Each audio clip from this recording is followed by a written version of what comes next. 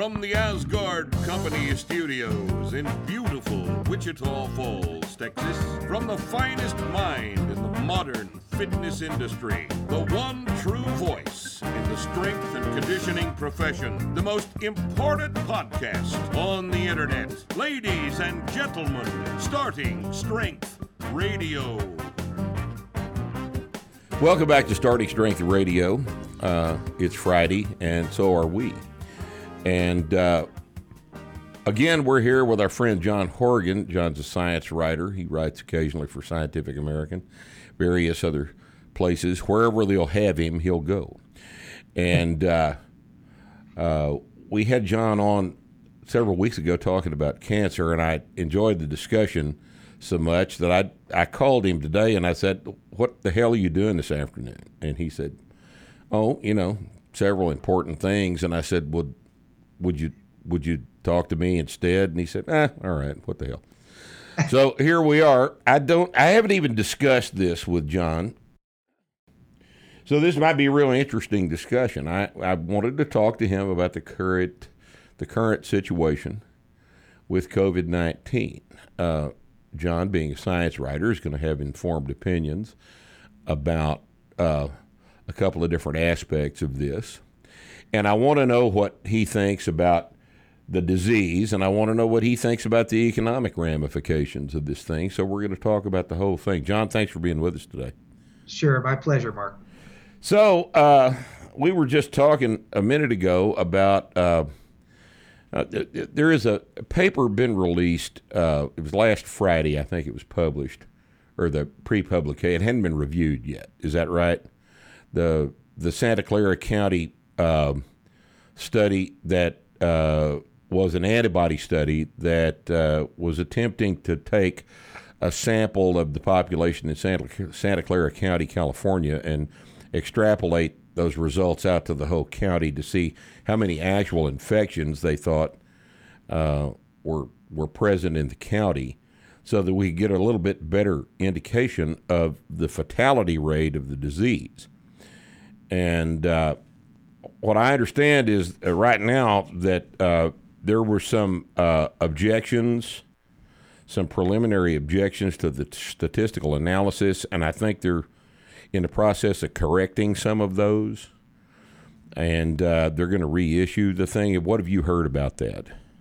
I don't think I've heard as much as you have, to be honest. I've read a couple of references to this paper online. I haven't read the paper itself, but I've seen some discussion of it.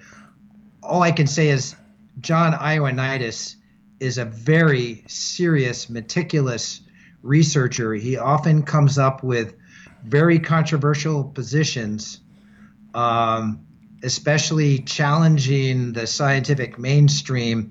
But I'd say over time, his conclusions have been validated by subsequent research. This has happened in some of the things he said about the medical literature, for example. When we talked about cancer, I was relying for my own very critical analysis of cancer medicine on some research done by Ioannidis and a bunch of other people. So as far as this recent paper you're talking about on how many people actually are infected versus the number of people who have died, it doesn't surprise me that he would be doing this, because he had a paper, I think, in late March that was questioning the response to this epidemic and whether maybe we were overreacting. So he was saying some of the same things that people around the country have said, which is that maybe the cure is worse than the disease. But if I may just comment on what I understand about his new paper, so he's looking for people who have been infected, but they're not still showing symptoms, so they have antibody responses. Mm-hmm. And this is really important research. So we know exactly how many people have actually been infected and are protected from being reinfected, possibly. And it seems to me one way you can interpret it is that there are many more people infected than we've assumed previously, and that means that the number of fatalities as a proportion of the number of infections is really low. And that is good news, all right? Yes, it is. But the bad side of it is that this thing is much more infectious than we've assumed. And it's spreading more rapidly through the population than we assumed. Mm-hmm. You still have the problem that the reason that I don't think a comparison of this to the flu is appropriate is because we already are very quickly reaching the same numbers of fatalities as a really bad flu season. I mean, it blew past 40,000, I think, yesterday or the day before, 40,000 fatalities for the United States. And that, there's no sign that this is going to stop anytime soon. I've seen data from New York City. The New York City Public Health, New York City Health Department keeps a daily updated website. I don't know if you've seen this thing, that their graph under daily counts, it's like the third thing down on the page, and the daily counts they record cases, hospitalizations, and deaths. All three of those parameters are tailing off rather strongly. Right. Even in New York City, which is an obvious outlier because the rest of the country has not experienced this situation at all to the same extent New York City has.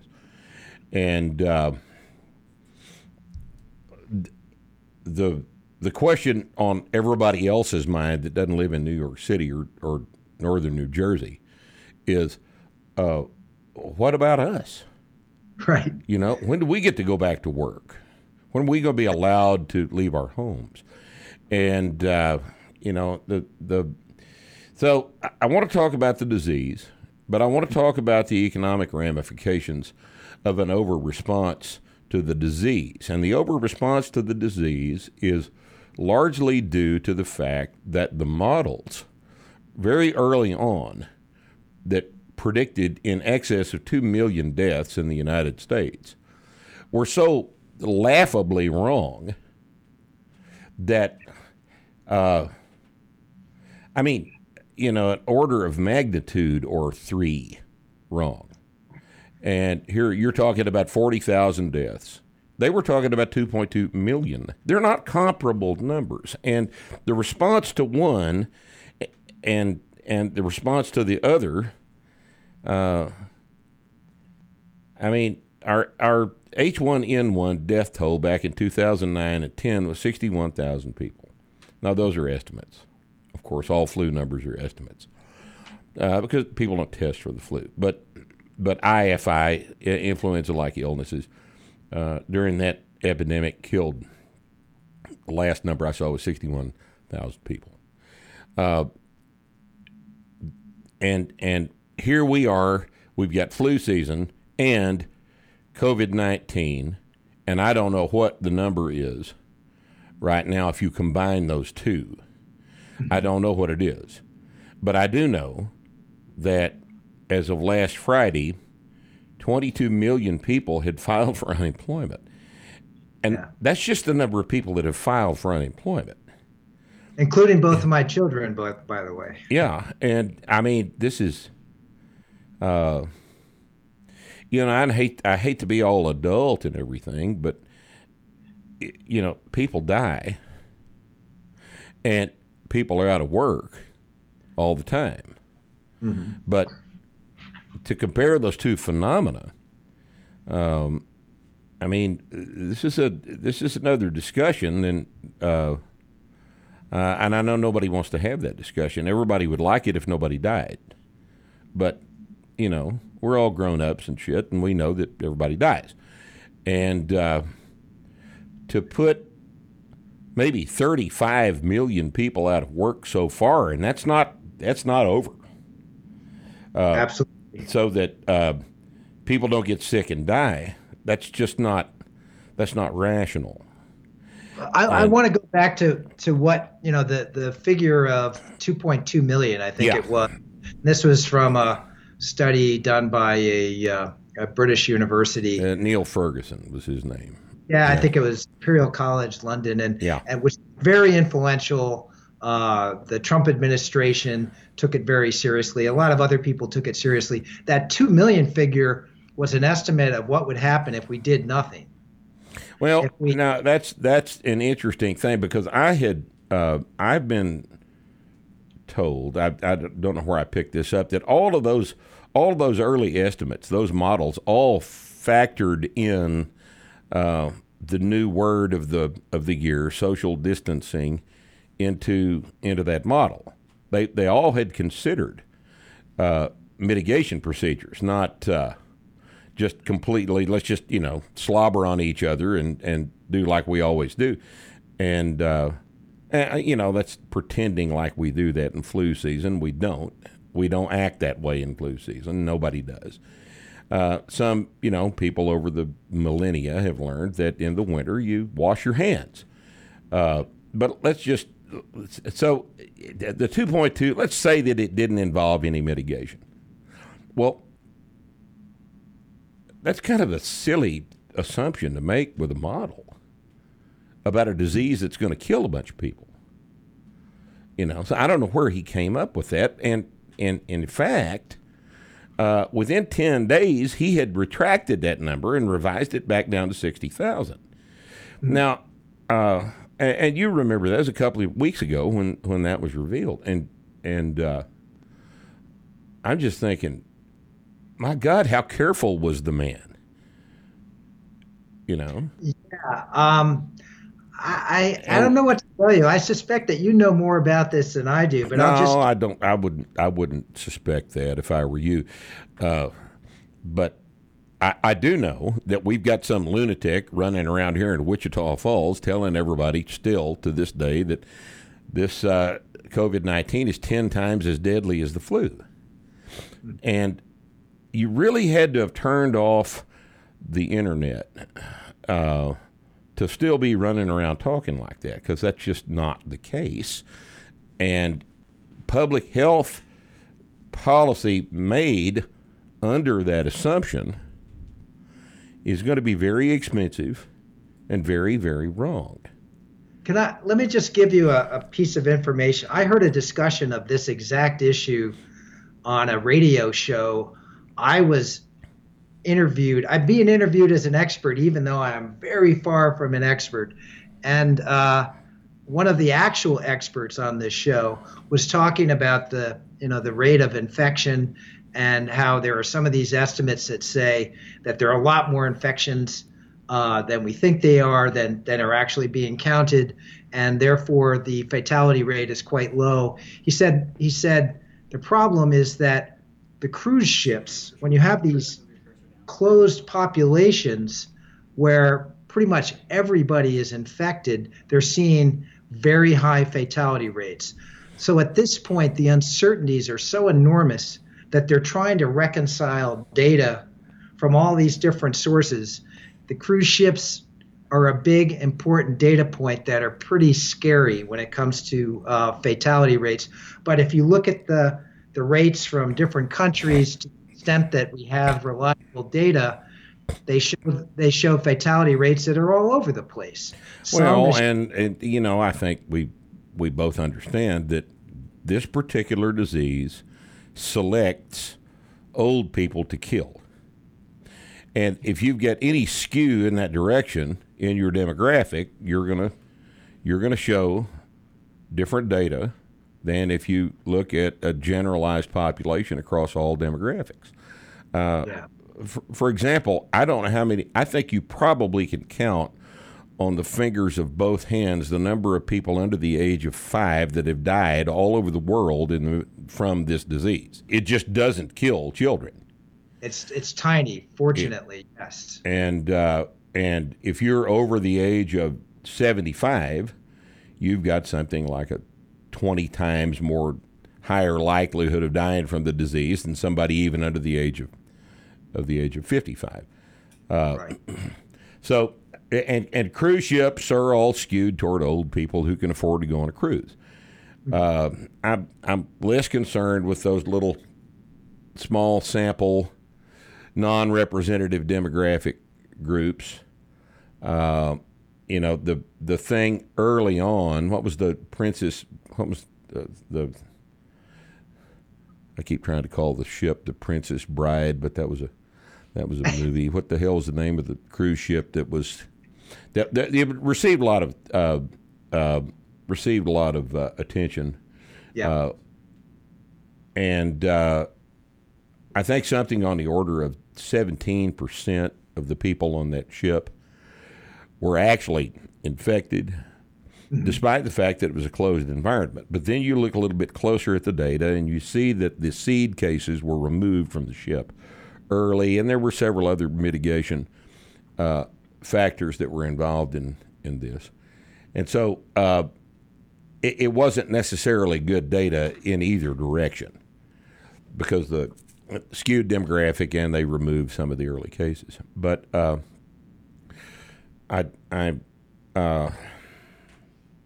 listen, you're raising really good questions. I'm not sure where to go with it. I mean, I was just on a conference call with all the faculty at my university. I'm in Hoboken, New Jersey, at an engineering school called Stevens Institute, and we were talking about whether we're going to be open next fall, and this would be a huge blow. What students don't want to pay all this money to be with their parents having online learning.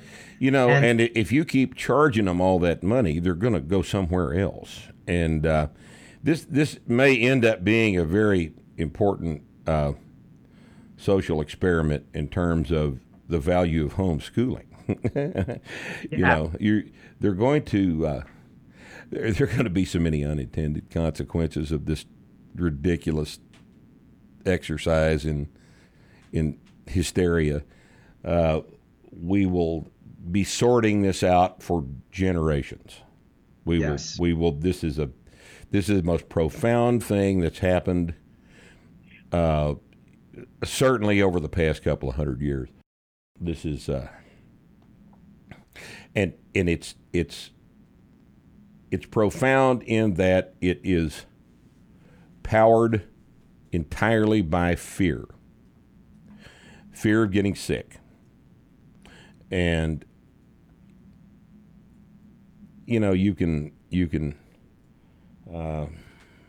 attribute that to human nature. You can attribute that to politics. You can attribute it to a complicit media. But if everyone around you is terrified about this for one reason or another, and people do silly things when they're scared. I remember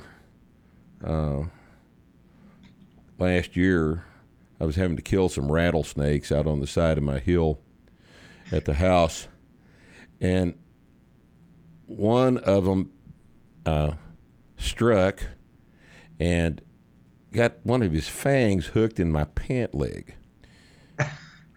And I did stupid things for about 10 seconds. Real stupid things for about 10 seconds. Some of which I don't even remember doing. Fear makes you do stupid shit. It really does. And this situation is definitely. A buddy of mine saw a guy the other day jogging down a country road with a mask on. People are treating this like it's Ebola. And it's not. Now, if this was Ebola, the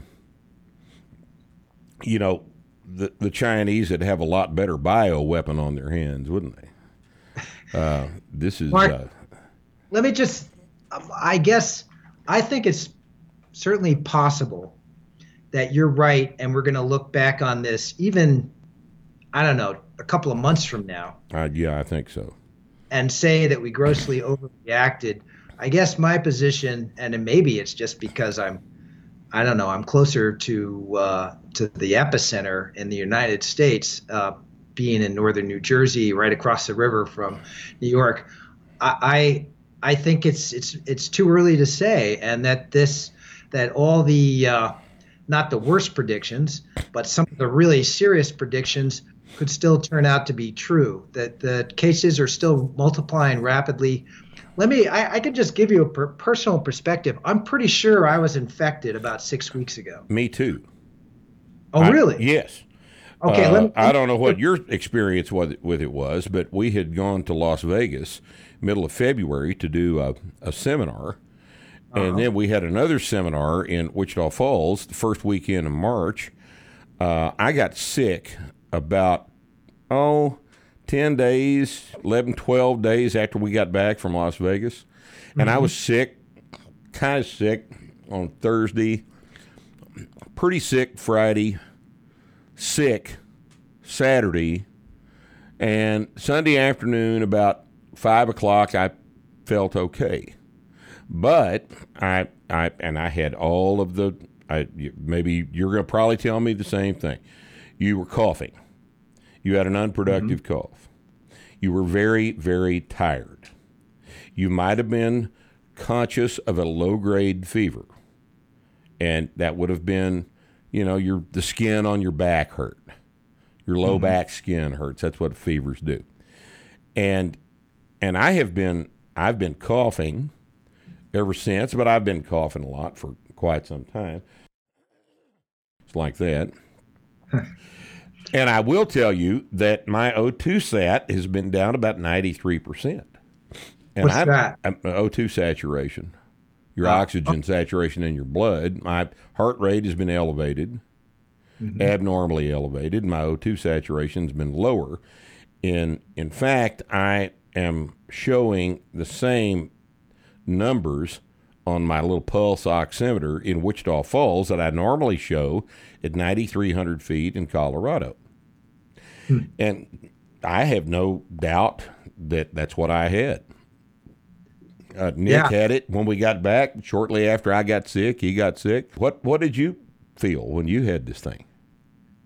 I had started off as like my throat was kind of scratchy. I was coughing a little bit, and then about 24 hours later, I felt like shit. I felt achy all over. I started getting really hot. I was sweating a lot, and I had maybe 48 hours where I was as sick as I've been as an adult. This was I lost my appetite for a while. I sweated through. I was wearing 4 or 5 T-shirts a night because they would be completely drenched in sweat.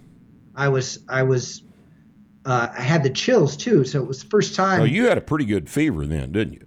Yeah. Oh, yeah. I was really sick. If it happened to me now, I assumed it was the flu then because this was so early. Yeah. That's what I said, I never really got that much. I didn't feel like I had the flu. I felt like I had a chest cold. Yeah, no, I was sick. If I got it now, I would be terrified that, I might die of respiratory failure any minute. I probably would have gone funny? Because you weren't terrified then, but you would be terrified now. They've done their job, haven't they? Yes. I didn't lose my sense of smell, but I almost lost my sense of smell. I've lost my sense of smell during a head cold and a chest cold several times. What I've noticed when that happens is that it starts at the bottom and comes up. I can feel it progressing from lower thoracic up into higher thoracic, and then if it goes up my throat, it'll end up in my sinuses, and I won't be able to smell. Yeah. It didn't get that far this time. I got real aggressive with it, and I washed my nose out with salt water 3 or 4 times a day, and I think that kind of killed it back a little bit. But it didn't get that far along. I've lost my sense of smell several times. But I recognized that I was headed in that direction. I certainly was. Did you lose your sense of smell? It didn't even occur to me to think about my sense of smell. I felt so crappy. So goddamn sick that it didn't matter. I remember I did. It was dinner time, and I made myself plate of food, and I looked at it, and I thought, oh, it looked disgusting. I completely lost my appetite. I never threw up, but I was kind of nauseous, and these are all very common symptoms. Right. So I don't know. For me, it was it was pretty serious. I don't know what to tell you, Mark. I think this is an issue that we're all going to be grappling with. And Hmm. as I said, I think it's kind of too early to know whether this is a reaction. Do you want to get into the politics of this? Because I'll just tell you right now, I'm a classic bleeding heart liberal Democrat, maybe even Well, to the of left. course, you live in New Jersey. Jesus Christ, and I'm on the opposite end of the spectrum. I'm a self-employed 65-year-old, 64. I'm sorry, 64-year-old Texan, and Yeah. I With am I'm a conservative libertarian. Mhm. I am real unhappy with other people assuming that their judgment about my affairs is better than mine. That irritates me real bad. This is the same problem that comes up in the context of vaccines in general, is that the libertarian position is sort of tricky because our individual decisions have social effects. Hmm. So, They you know, you can, can sure. you can Yeah. opt out of getting a vaccine, but if too many people opt out, you lose the herd immunity that it's all those No, kinds of. I understand that, and I'm not an anti-vaxxer.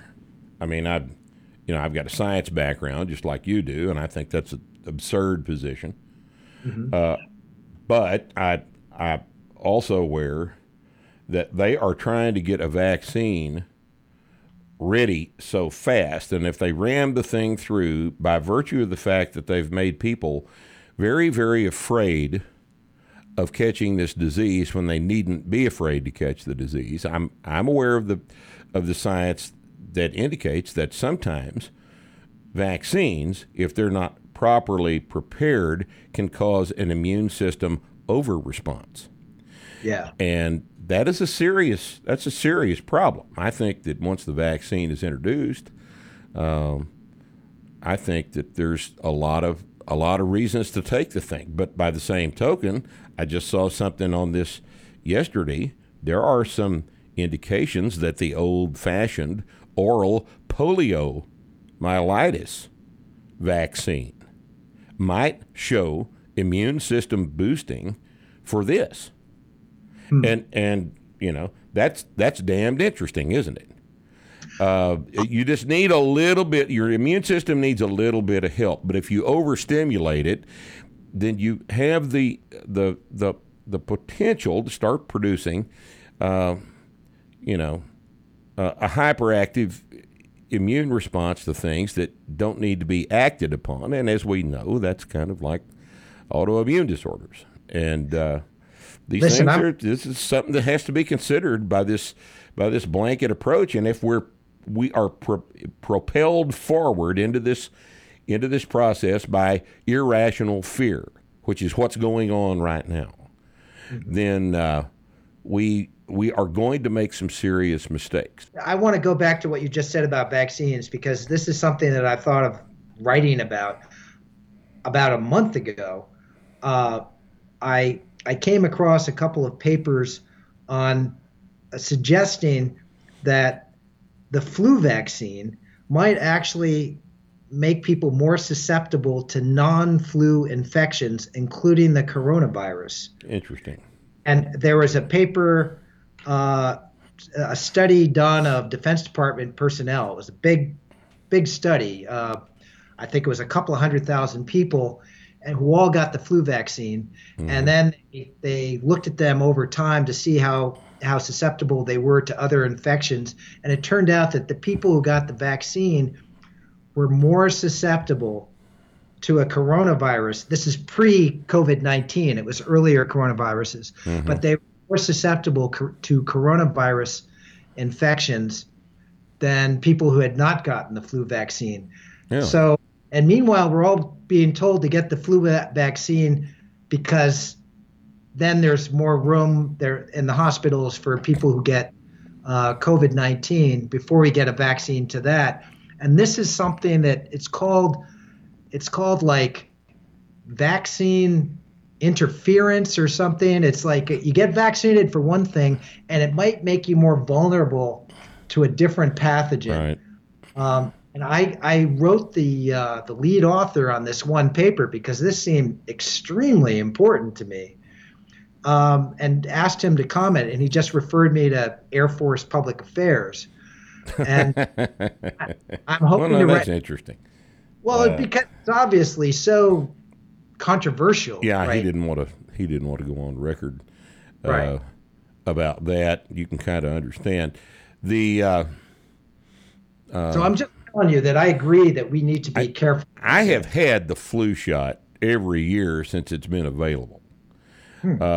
I remember probably 30 years ago. I remember getting the flu twice in one winter, and I didn't want that shit again. Right. That was it was a long couple of months, and so I've had the flu shot every year, and I haven't had the flu in a long time. But for as many people as you talk to that'll tell you that, you'll talk to people that have had the flu shot, and they say, hell, I get the flu shot every year, and I get the flu every year. So it doesn't seem to matter. You can go either way on the flu shot. Some years it works better than other years. This year I heard it was like 20% effective. And but my thinking on it is $25. What the hell? But I wasn't aware of the fact that it might be interfering with immune response to coronaviruses. I will keep that in mind, since now, looking back on my particular situation, I'm real sure I had this stuff. Yeah. I mean, I'm pretty sure all of the symptoms were equal to a mild case of the way COVID-19 is usually described. And I'm pretty sure that's what happened. And it may be because I had the flu shot. That's something to think about. But this overwhelming the healthcare system thing has been the reason we've been told, and you mentioned this, that we've been told that we all need to do all these quarantine procedures, and really this is a reverse quarantine. We're keeping everybody else inside. Normally in a quarantine you keep sick people inside. This reverse quarantine was so that we didn't overwhelm the healthcare system. It appears to me is that every possible thing you could do wrong, we have done. Right? Every single possible thing we could do wrong has been done. I mean, it's like we went through and decided, well, let's see, what would make sense in this situation? Well, let's do the opposite of that. So here in Wichita Falls, and this is true all over the country except for where you are, our hospitals are empty. We've got 2 hospitals in Wichita Falls. This is 125,000 market. We got a large corporate evil hospital downtown, and we have a private hospital out on the west side of town. Private hospital's closed, and the large evil corporate hospital downtown is about 80% empty. And the reason for this is they stopped accepting what were considered non-essential, which means anything except COVID-19 related cases. I don't know what's going on down there now, but we're recording this on a Wednesday, just so you people in the far distant future will know that there's a 2-day delay between when I'm talking to John and when you're watching this. Last week, our little ICU at the downtown hospital here was empty. It was empty. There was no one in the ICU. And the hospital's losing its ass. All hospitals around the country that are in this situation are losing their asses right now. And this is a gigantic loss of income for lots and lots of people. Not just, the effects of this bizarre overreaction to this thing are rippling through a lot of people are getting a real serious economics lesson right now. What are the acceptable numbers of deaths? And this is one of these adult questions that nobody wants to talk about. especially if you're a politician. You know, the brilliant governor of New York has been on record several times as saying if it saves one life, it was worth it. The only people that say that are people who have to be elected. But people that have actual responsibilities to more than just the average voter understand that that's not a reasonable thing to say. It's not a reasonable thing to say. I mean, I'm looking at this data every day. I've got this thread on my board that I'm babysitting about every 30 minutes, and I'm probably as plugged into this as a lay person can be, and I'm seeing things tailing off real hard. I'm not seeing exponential growth.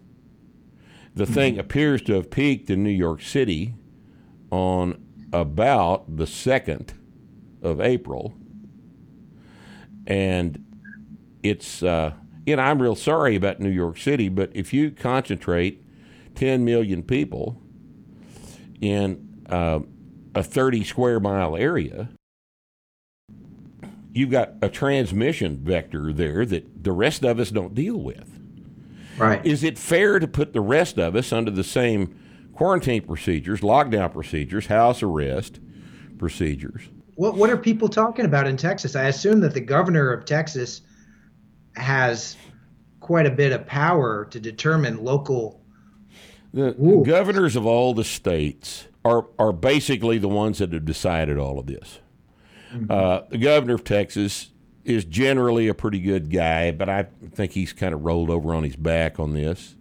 I don't know him, so he won't ever hear me say that about him. But I pretty much like the guy, but this is unnecessary and it's expensive, and he's got a responsibility to a whole bunch of people who are not sick. He's got more responsibility to a bunch of people who are not sick than he does to a bunch of people who might get that way. Don't you think it's possible he's seeing some models that suggest that your big urban areas are going to start looking like New York before long? My understanding is that there's just a time lag. New York is a very international city. You got a lot of travelers coming from Europe who infected New Yorkers. And so we started really early here. And you might be right that we're tailing off at this point. But that, I don't know, Houston and, the big cities in Texas and Chicago and Los Angeles, that they are going to be going through what we've gone through at some point. There just might be a time lag of a couple of weeks. Well, if he's saying that, if he's seeing that data, he is not really paying any attention to it. Because what he has said is that he's going to allow the state. I really like that word, allow. That makes me feel warm and happy when I'm allowed to use my property.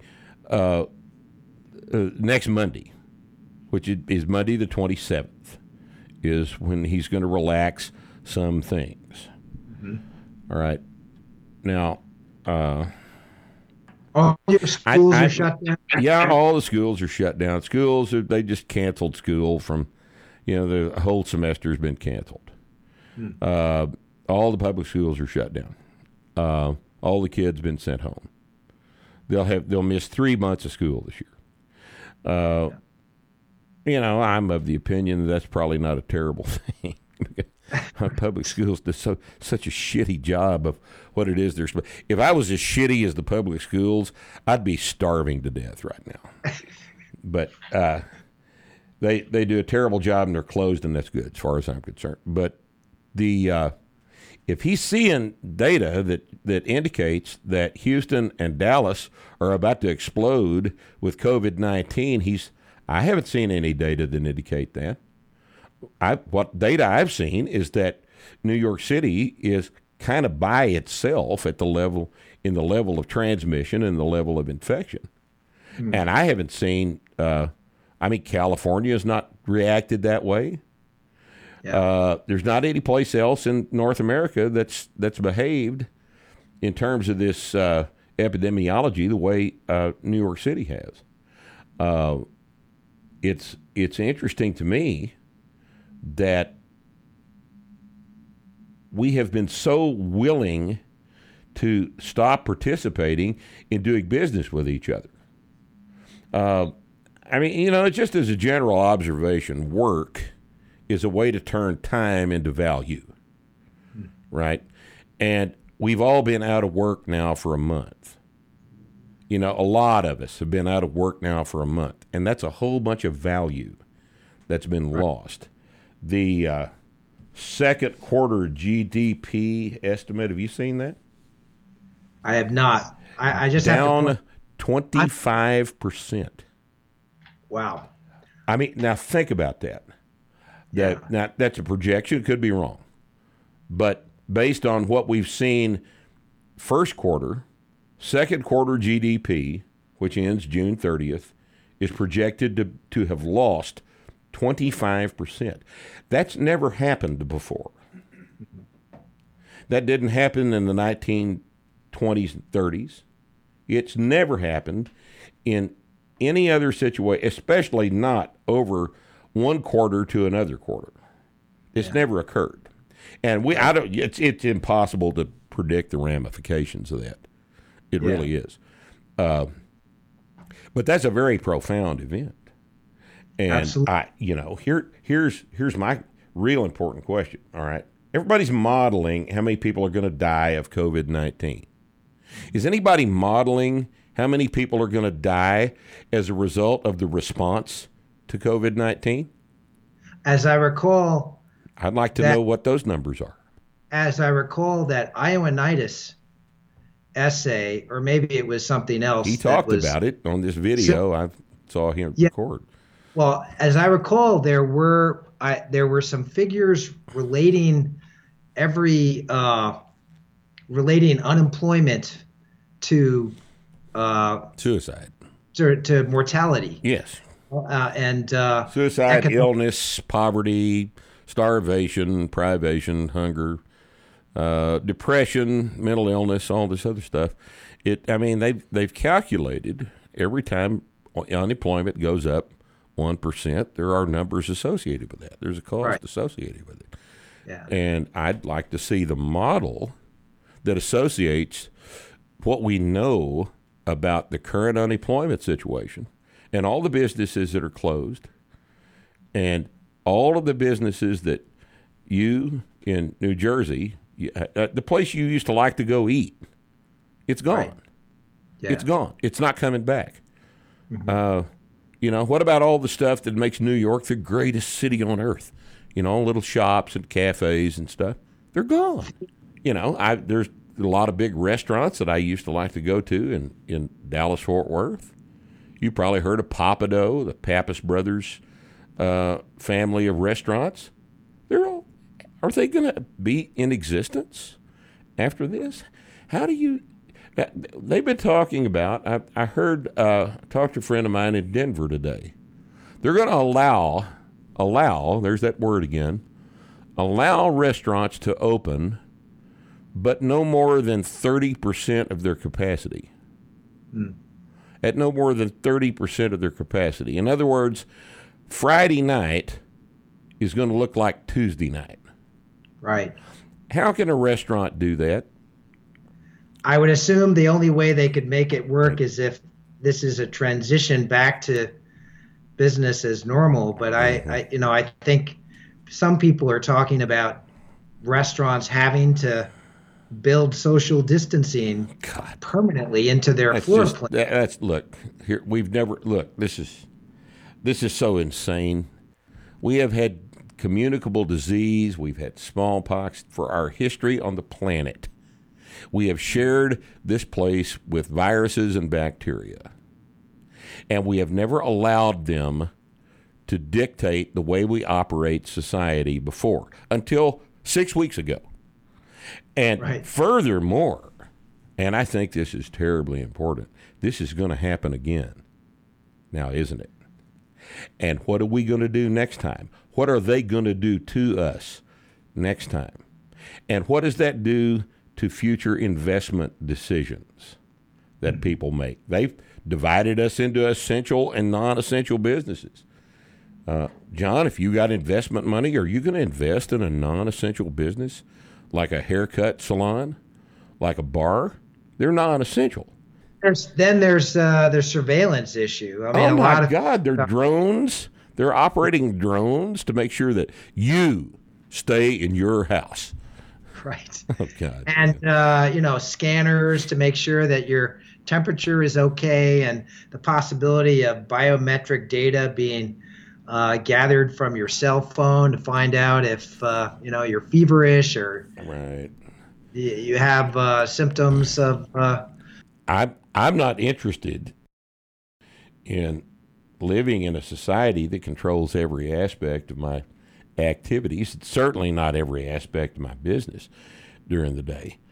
And I'm 64. Look, if 6 years from now, I'm 70 and I have to die of coronavirus so that the kids here in the room with me don't have to live in a police state. Hey, I've had a good time. I've had a good life. I've got to do a bunch of cool stuff. Listen, let me address that. My last post for Scientific American was whether the headline was something like, "Is COVID-19 going to make us more socialist?"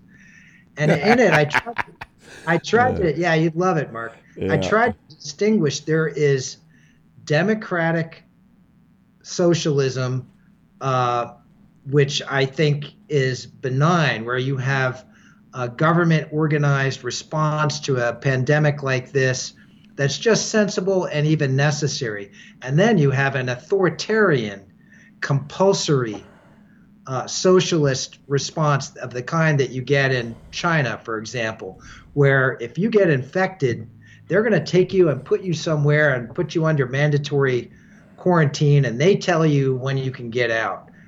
So it seems to me that we've got to figure out how to be able to, maybe we're overreacting to this one, but let's say we're not. How are we going to react to this and to other pandemics in the future? We've got to do it in a way that's consistent with basic human rights and our desire for privacy and with democracy. That's the question. We are right now 20,000 people away from being equal to the H1N1 swine flu epidemic in 2009, 2010. We got a little ways to go. Now, let's say that the COVID-19 death toll goes up to 60,000. And if we're going to be cavalier with counting people's lives, let's say it goes up to 80,000. But it costs us the foundations of our society in terms of private employment. I'm sensitive. I've got children. I've got my students who are asking these questions. My children are asking. I mean, everybody I know is thinking about what kind of political future, what sort of social system are we going to have in the future as a response to this? And it seems to me it could go in lots of different ways, some of which I think will make the world better. And we will have a more rational response to this in the future that minimizes the damage. It could go in other directions that I think would be really dark. Well, I'm scared.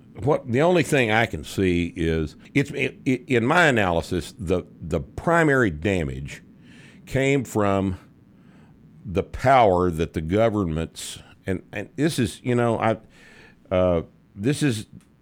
this whole thing is state, county, and local. All right, The federal government hadn't participated in this overreach at all. Now, they made some stupid suggestions, but they've not actually.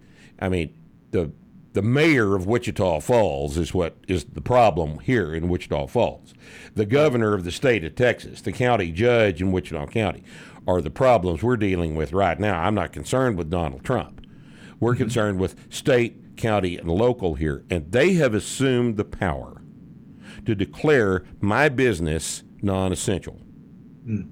Now, I don't know. In previous iterations of American history, the market got to dictate whether my business was essential. My attribution to this is that we have become a nation of cowards. And I don't want millions of people to die, but there's no data that suggests that millions of people are going to die. And we're behaving as though they are, and they're not. Millions of people are not going to die. Millions of people were never going to die. You know, how many people do automobile accidents kill every year? And we hadn't banned cars. It's exactly the same thing. Don't tell me it's not the same thing. It's a cost-benefit analysis.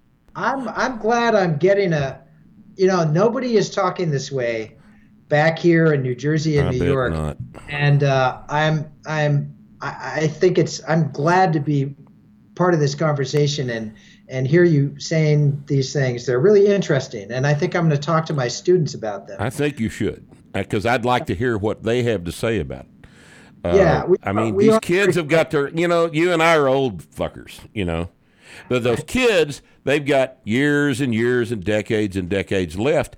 And I think it would be important to understand how they want to live them. It's funny. I just remembered a friend of mine.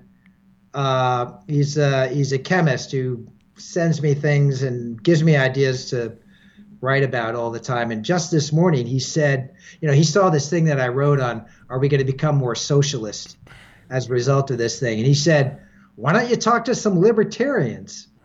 Hear what they have to say about this. Well, here you are. And here I am. This is, as far as I'm concerned, this is your 60-day free trial of socialism. Okay. Yeah, we'll see where that goes. Yeah, we sure will, won't we? Thanks for being with us, John. Thank you, appreciate Mark. your time. We'll talk again soon. And thank you guys for being here for Starting Strength Radio. We'll see you next week.